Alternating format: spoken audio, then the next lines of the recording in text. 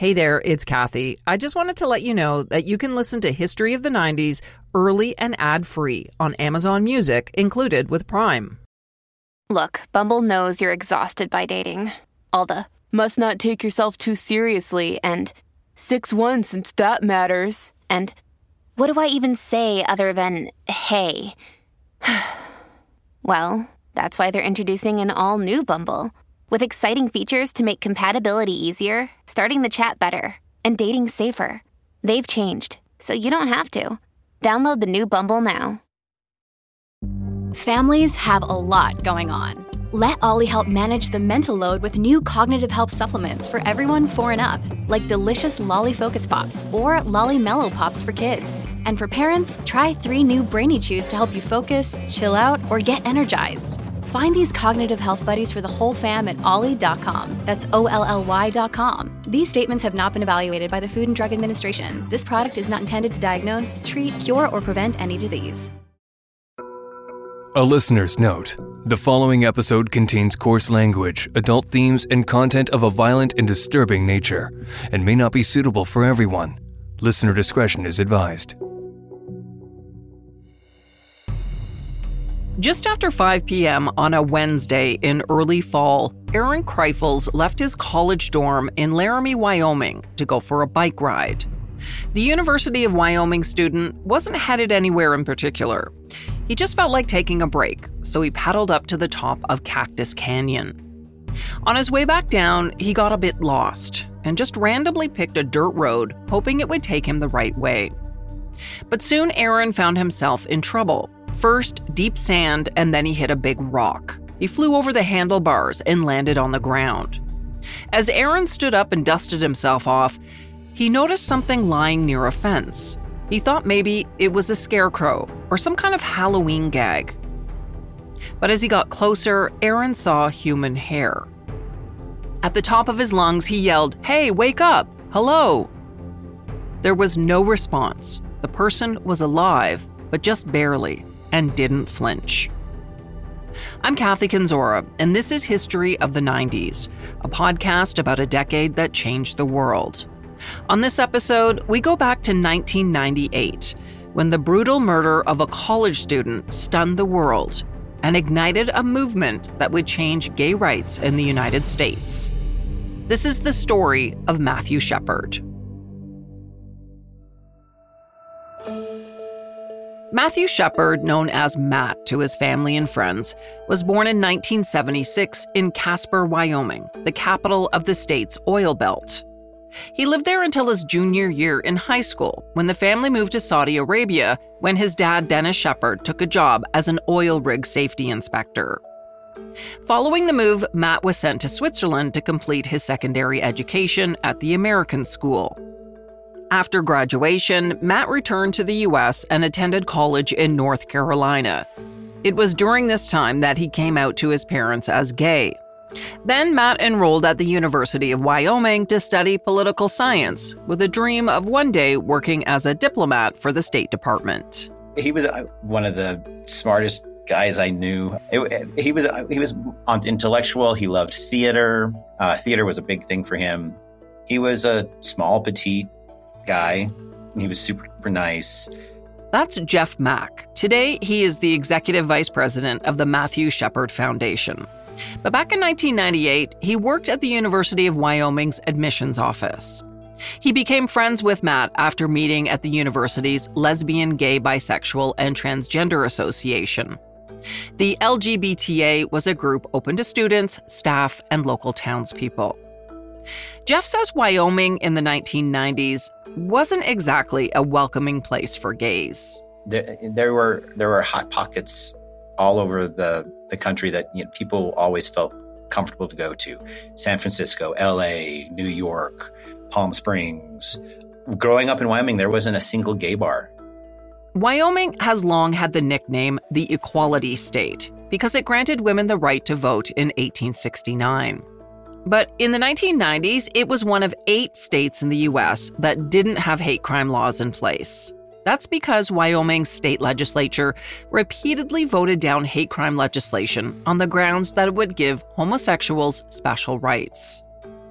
Marv Johnson, executive director of the Wyoming chapter of the American Civil Liberties Union, told the New York Times in 1998 that Wyoming is not really gay-friendly, pointing to a legislator who compared homosexuals to gay bulls, which he called, quote, worthless animals that should be sent to the packing plant.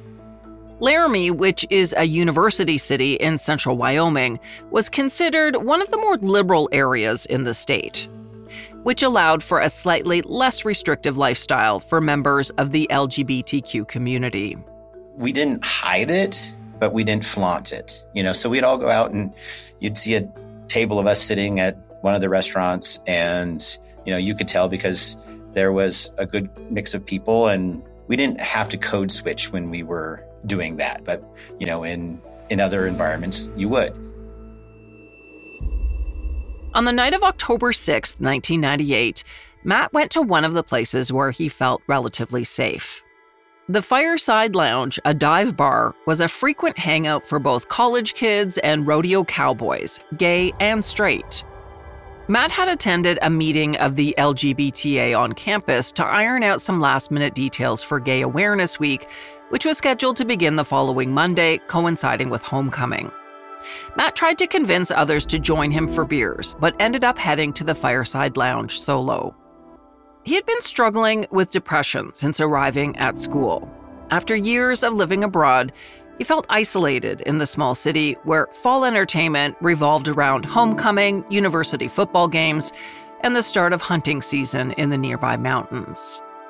Plus, Matt had already been dealing with a traumatic experience he suffered in high school. While on a class trip to Morocco, Matt was sexually assaulted.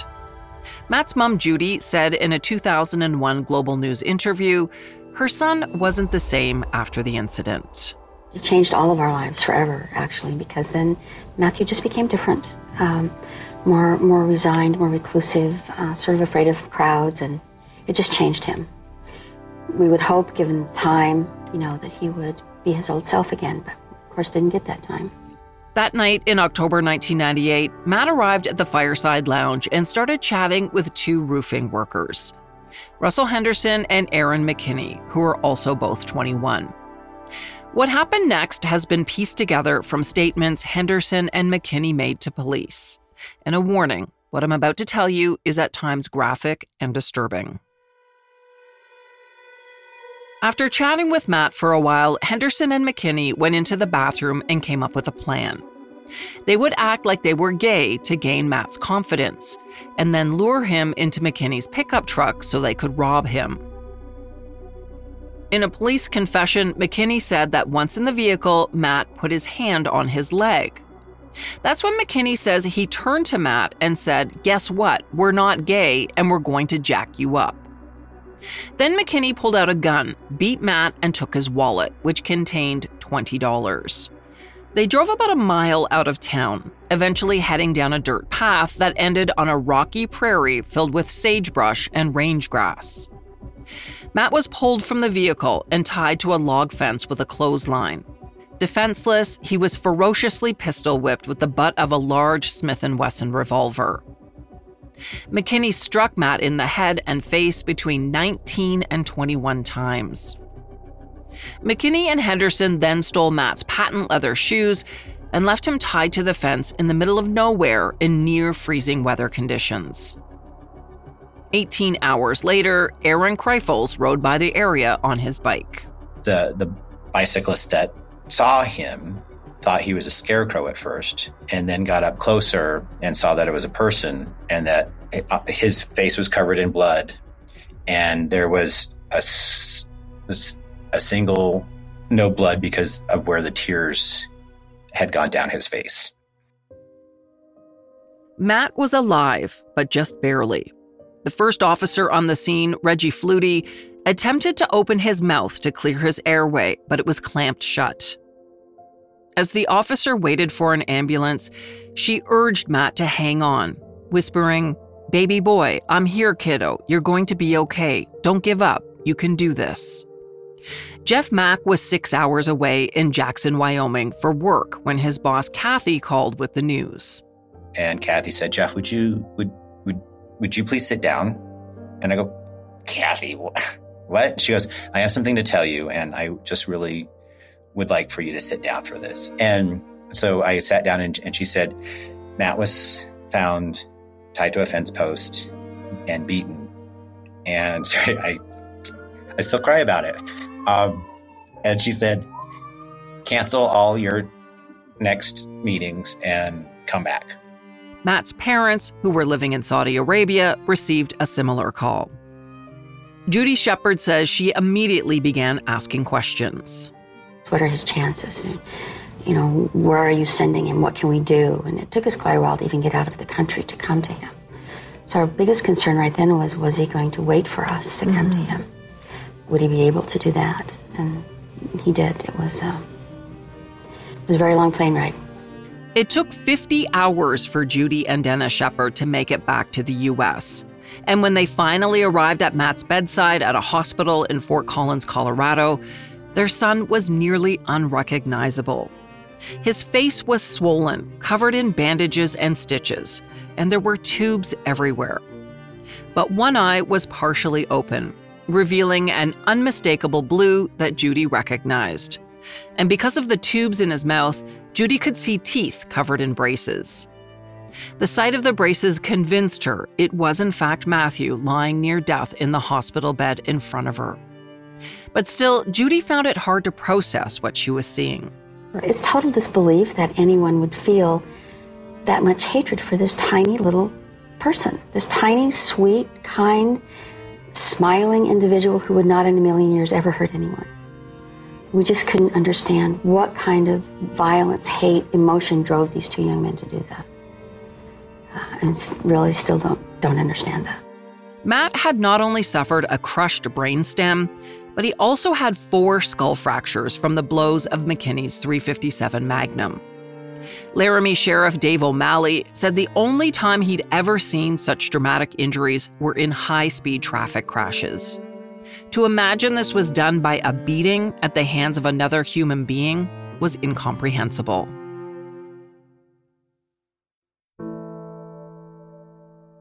While Matt lay in a coma in an ICU room in Colorado, homecoming celebrations went ahead as planned at the University of Wyoming. But Matt was not far from many people's thoughts. Jeff Mack says members of the LGBTA marched in the homecoming parade wearing yellow armbands in his honor. It was the very last part of the parade, and people were carrying a big banner of it. And as it walked by, the crowd just started walking behind it. And so, it started out as, dozens and dozens of people behind it. And then it ended up being hundreds and hundreds and hundreds and hundreds of people walking behind it and just showing, because the community was in disbelief. At the homecoming football game, 15,000 people stood in silence for Matt. Meantime, in Colorado, Judy and Dennis Shepard continued to keep vigil at their son's bedside. But he did not regain consciousness and died on October 12, 1998, 5 days after the attack. Matthew Wayne Shepard was 21 years old.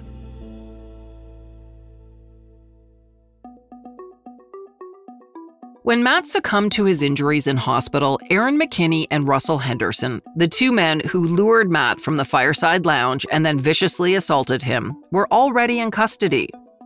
On the night they attacked Matt, they drove back into Laramie and picked a fight with 2 young Hispanic men who were walking down the street.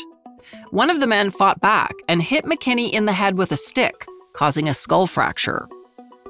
Police who happened to be in the area responding to another call stumbled on the aftermath of the fight. Officers searched McKinney's vehicle and found Matt's ID and the bloodied pistol. But unaware of Matt's assault, police simply sent McKinney to hospital, where he was treated and released. After leaving the hospital, McKinney and Henderson returned home, and with the help of their girlfriends, 20-year-old Chastity Pasley and 18-year-old Kristen Price, they disposed of their bloody clothing. Later that day, after Matt was discovered tied to a fence, police came knocking. The young women initially lied about McKinney and Henderson's whereabouts in a failed attempt to create an alibi. Today, 2 young men, Russell Henderson and Aaron McKinney, who whispered an obscenity as he came into court, were charged. In the County of Albany, kidnapping, robbery, and attempted murder. After Matt died, those charges were upgraded to first-degree murder. Their girlfriends were also charged with being accessories after the fact. In the days following the attack, the story made headlines around the world. The New York Times likened the killing to the Western custom of nailing a dead coyote to a fence to ward off intruders. Candlelight vigils and protests were held in communities across the nation, while celebrities took their own kind of action. Madonna complained to the University of Wyoming, while Barbra Streisand personally called the Albany County Sheriff's Office in Laramie to demand action. When he was alive, Matthew Shepard was a shy, slight, little-noticed first-year university student. But in his death, he became a potent symbol in the fight for equal rights. You could really sense at the time that the shocking and brutal murder was a turning point. It was like everybody said, enough is enough. This was one of the worst anti-gay crimes in U.S. history. It launched a rallying call to end anti-gay violence and for state and national legislation to be created that would crack down on hate crimes. At the time, federal hate crime laws didn't include crimes based on sexual orientation. They only encompassed a person's race, color, religion, or national origin. And remember, Wyoming did not have a state hate crime law, which didn't really matter because Laramie police fell short of calling Matt's beating a hate crime. They said while it was motivated by some anti-gay sentiments, it was mostly motivated by robbery. Jeff Mack says there was no question in his mind that it was a hate crime. The way he was found had to have been. A mugging happens in an alley or on the street, and you can beat someone down, but you don't drive them out to a remote place and tie them and beat them. That is something that is fired by or fueled by hate. 2 days after Matt died, politicians and other famous people gathered on the steps of the U.S. Capitol building in Washington, D.C.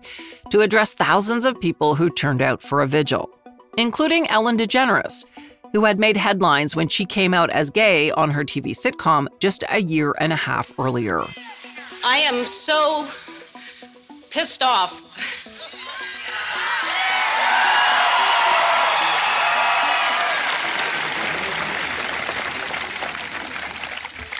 I can't stop crying.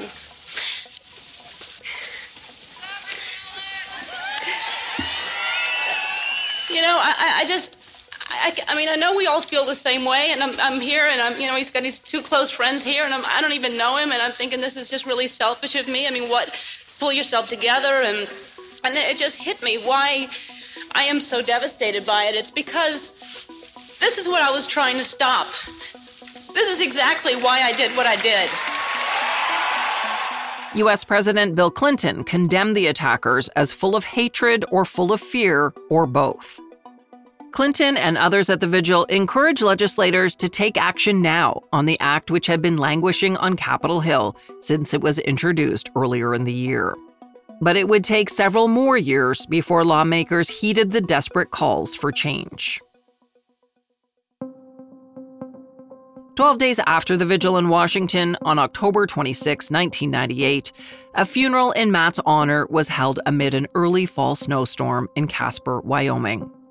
Before the service, his father, Dennis Shepard, made a request through the media for a private and dignified farewell to their son.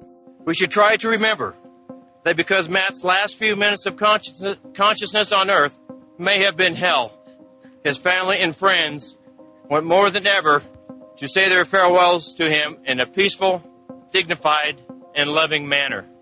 But sadly, Dennis Shepard's request was dismissed. Reverend Fred Phelps, an anti-gay preacher from Kansas, showed up to protest outside the funeral with about a dozen of his followers, which included children.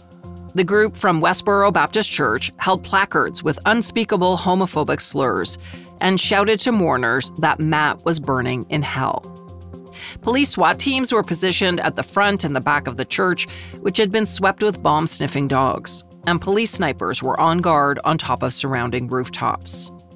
In an effort to preserve the dignity of the service, scores of mourners formed a line between the demonstrators and the church, linking arms and singing Amazing Grace.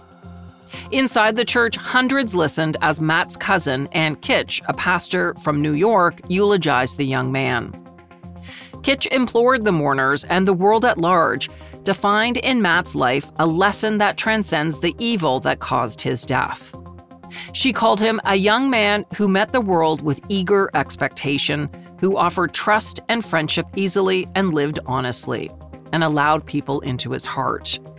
Kitch said Matt has shown us the way, away from violence, hate, and despair. In April 1999, about 6 months after the funeral, a trial for 21-year-old Russell Henderson was set to begin. But before it started, Matt's friends learned that the same pastor who had protested at his funeral was planning to do the same outside the trial. This time, though, supporters were having none of it. They made giant angel wings that would block out the protest signs and placards. Wearing white outfits made from white sheets, duct tape, and PVC piping, they stood in front of the pastor and his followers who had gathered outside the court. It was dubbed the Angel Action and is remembered as one of the great counter-protests of all time. And it was even replicated in Orlando, Florida in 2016, after the same Baptist church tried to disrupt funerals of those killed during the mass shooting at the Pulse nightclub. Meanwhile, back inside the courtroom in Wyoming, things proceeded quickly when Henderson pleaded guilty to kidnapping and murder and avoided the death penalty, which could have been imposed if the case went to trial. Instead, he received a sentence of 2 consecutive life terms. Henderson admitted his role in the crime, but said he had not taken part in the beating. He addressed Matt's parents in the courtroom and looked directly at Judy and Dennis Shepard when he said, "There is not a moment that goes by that I don't see what happened that night. I deeply regret what I did. I hope one day you can find it in your hearts to forgive me." When it was her turn to address the court, Judy Shepard said, with tears trickling down her cheeks, "I hope you never experience a day or night without experiencing the terror, humiliation, hopelessness, and helplessness that my son felt that night." On the 1-year anniversary of Matt's funeral, the trial for the other man accused in the murder began. At the beginning of the court proceedings, 22-year-old Aaron McKinney tried to invoke something known as the gay panic defense. He claimed that Matt made sexual advances and that pushed him into a state of temporary insanity that drove him to kill. At trial, defense lawyer Jason Tangman argued that McKinney had been scarred by a homosexual predator as a child and responded with what he called 5 minutes of rage and chaos when Matt made sexual advances toward him. The lawyer argued that McKinney did not intend to kill Shepard and should be convicted only of manslaughter, not first-degree murder. But the judge barred McKinney from using the gay panic defense, and a jury found him guilty of second-degree murder. McKinney could have received the death penalty, but Matt's parents agreed to a deal that spared his life. Like Henderson, McKinney received 2 consecutive life sentences, and in exchange, he lost the right to appeal. On the day of sentencing, some jury members cried as Dennis Shepard addressed the court. "I would like nothing better than to see you die, Mr. McKinney. However, this is the time to begin the healing process. To show mercy to someone who refused to show any mercy." He went on to describe his son as a trusting person who could see only good in others, who had nervously told his father he was gay, and who had paid a terrible price to open the eyes of all of us to the intolerance faced by the gay community. Following the loss of their son, Judy and Dennis Shepard became campaigners for gay rights. As a family, we talked about, we couldn't understand the amount of press that was occurring and the letters and the flowers and the cards and the calls that were coming into the hospital, thousands and thousands. And the profound effect he seemed to be having on the world was just staggering to us. I think in the recesses of our minds, we understood that we were going to have a national platform and we'd better use it. In December 1998, just 2 months after losing their son, Judy and Dennis established the Matthew Shepard Foundation, which funds various education programs about equal rights and offers, among other things, an online community for gay teens to discuss issues related to gender and sexual orientation. In the early days, one of their biggest goals was ensuring that federal hate crime legislation was expanded to include crimes based on sexual orientation. It was a long struggle to realize their goal, but in October 2009, Judy and Dennis were at the White House with then-President Barack Obama to see the Matthew Shepard and James Byrd Jr. Hate Crimes Prevention Act signed into law. The act expanded the definition of violent federal hate crimes to those committed because of gender, sexual orientation, gender identity, or disability. Previously, only crimes motivated by the victim's race, color, religion, or national origin were considered a federal hate crime. The act also provides money and other resources to local communities and police forces to make it easier to investigate and prosecute hate crimes. And you probably noticed that the act was named after Matt and another man, James Byrd Jr. On June 7, 1998, 4 months before Matt's death, James, a black man from Texas, was brutally murdered by 3 white supremacists. Sean Berry, Lawrence Brewer, and John King dragged James for 5 kilometers behind a pickup truck. When they were done, the men dumped what was left of James' body in front of a black church. Brewer and King were the first white men to be sentenced to death for killing a black person in the history of modern Texas. In 2001, Byrd's lynching by dragging led the state of Texas to pass a hate crime law, which was part of the inspiration for Congress to pass the Matthew Shepard and James Byrd Jr. Hate Crimes Prevention Act. In addition to this groundbreaking legislative change, Matt's death also inspired scores of books, movies, and plays. The most influential has been a play called The Laramie Project. After Matt's murder, members of the Tectonic Theater Project went to Laramie and spent over a year interviewing locals. The result was a moving play that pieces together Matt's story in the residents' own words, a technique called verbatim theater. It has toured the U.S. and many other countries, telling Matt's story and encouraging campaigns against bigotry. And in 2003, it was adapted into an HBO movie. So what can I tell you about Matt? Well, manners, politeness, intelligence, taking care of me, has in tips, everything. He just offers conversation. He comes in, he's always dressed real nice, clean cut. Didn't seem to have any worries. Wasn't like he was waiting on anybody. He just wanted to enjoy his drink and the company around. In 2013, 15 years after Matt's murder, a new book about the case caused major controversy when it provided a completely different version of events. The Book of Matt by investigative journalist Stephen Jimenez implied there was an even darker truth than had been previously revealed. Jimenez, who is also a TV producer, started out collecting material for a screenplay about the case, and he went into it believing it was a crime fueled by gay hate. But after spending 13 years interviewing more than 100 people connected to the case, Jimenez concluded that Matt's murder was not a hate crime. Instead, he blamed it on crystal meth, a drug that was flooding the Colorado and Wyoming area at the time. Jimenez claims during his research, he found that Matt was addicted to and was dealing crystal meth. It was an explosive allegation for sure, and the book went even further. It suggested that Matt actually knew one of his attackers, Aaron McKinney, and in fact, the two had previously been involved sexually and bought and sold drugs from each other.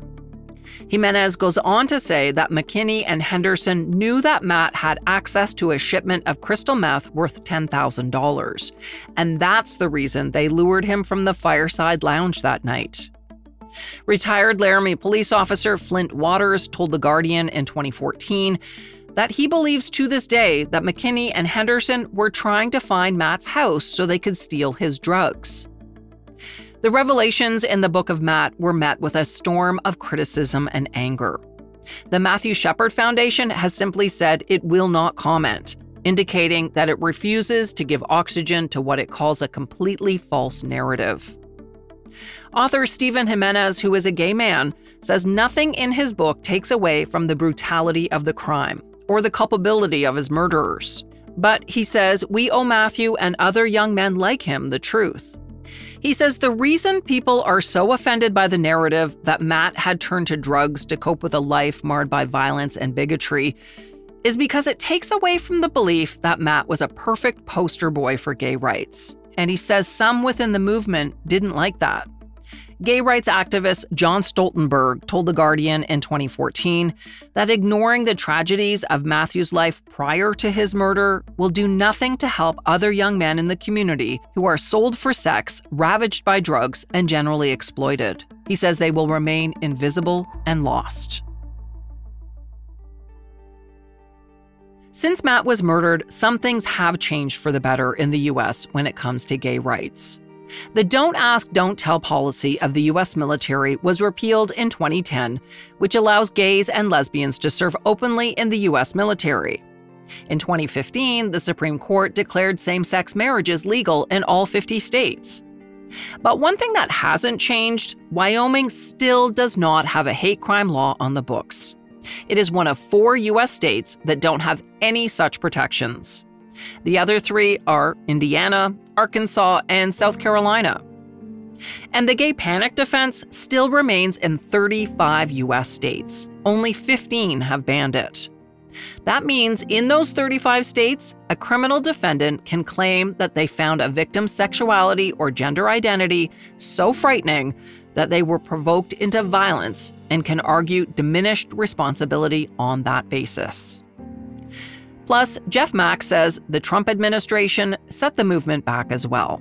Administration woke up a hate rhetoric that was felt that could be unleashed, basically stripped the DOJ of any hate crimes work. And the current administration is doing great work with that, but, trying to build it back up. And now that we have these people who feel empowered to be able to speak against us, it is in some places terrifying.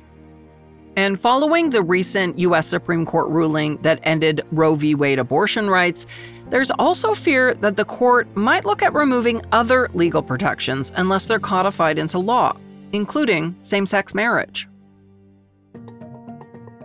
In the 24 years since Matt's death, his memory lives on.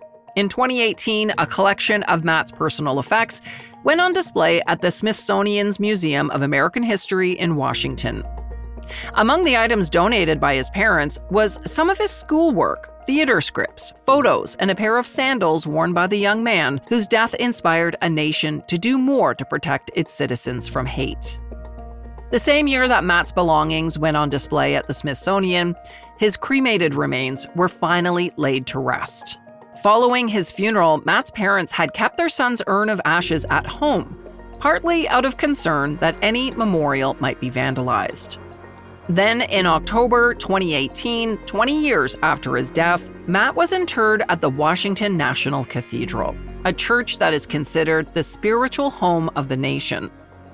The shy young man now rests alongside other great Americans, including former President Woodrow Wilson and Helen Keller. At the time of the internment, Judy Shepard said, "It was a huge relief to know that Matt will now be safe and protected forever." Thanks for listening to this look back at the life of Matt Shepard and the fight for gay rights that grew out of his death. Thanks also to Jeff Mack, Matt's friend, who is now the executive VP of the Matthew Shepard Foundation. His memories and information provided by the foundation helped to inform this episode. The clips of Judy Shepard were taken from an interview she did with Arlene Bynon for Global News in 2001. Judy remains board president of the Matthew Shepard Foundation and travels around the world advocating for equal rights. Judy and Dennis continue to live in Casper, Wyoming. I'll include info in the show notes about the Matthew Shepard Foundation. It's a great resource for anyone who feels disenfranchised or for those who want to help end discrimination. If you'd like to hear Jeff's entire interview, head on over to www.patreon.com/historyofthe90s.com. Patreon subscribers always get access to uncut interviews with guests from the show. Also look for History of the 90s on Facebook and Twitter at 1990s History and on Instagram at That 90s Podcast. This episode was written and hosted by me, Kathy Kinzora. Dila Velasquez is our producer, and Rob Johnston handles sound design and final production. See you next time for more History of the 90s.